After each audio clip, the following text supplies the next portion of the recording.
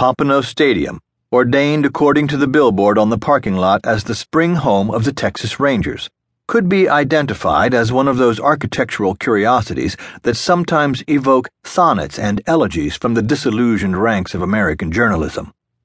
Minor league baseball parks, the old ones at least, inspire wistful reminiscences and an elusive kind of longing that gnaws into unexplored regions of the male psyche. The core of the thing involves a little boy's relationship with his father that can never again be restored. The dad that we all knew and treasured before he decided to move in with his secretary. Somebody even produced a book about various selected baseball fields, most of them ancient and abandoned but still standing, and called it Green Cathedrals. My initial impression of Pompano Stadium as I opened the chain-link gate for my first day on the job in the big leagues was that there was nothing cathedral-like about the facility.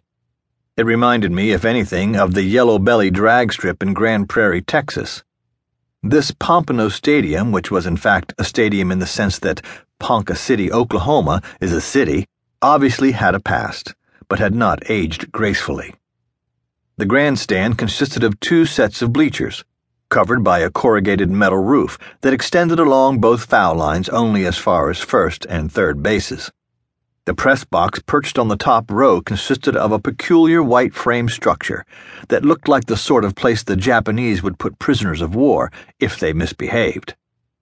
Atop the press box on this particular morning was the nation's future. 3 kids from the high school across the street were up there passing around a joint. The palm trees behind the left field fence were sort of bent over at mid-trunk, suffering from a mangy-looking plant fungus that coated them. Adjacent to this was a smaller practice diamond that the ball players called Iwo Jima. Of the perhaps 1,000 or so baseball fields like this one scattered throughout the land, Pompano Stadium absolutely had to stand out as the only one void of character and charm. Actually, the stadium pretty fairly represented the town of Pompano Beach itself, a community that served as the wrong side of the tracks for both Fort Lauderdale just to the south and Deerfield Beach in the other direction. Surveying the premises, I had to remind myself of what I was doing here.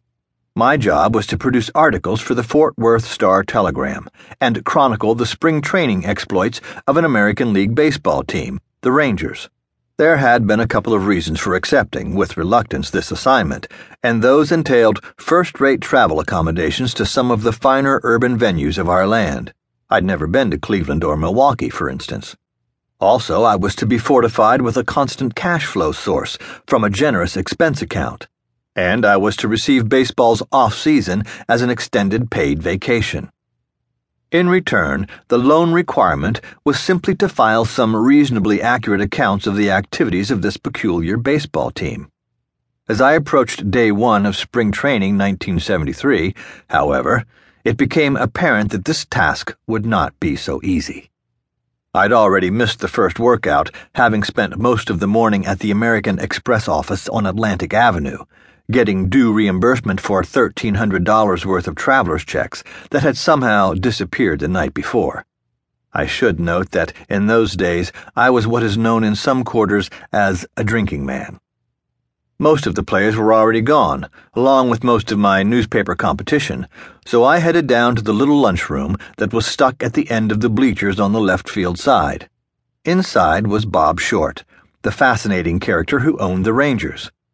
I was relieved to see Short in there, because I desperately needed some good quotes from a key source for my world premiere article as the baseball writer for the Star-Telegram.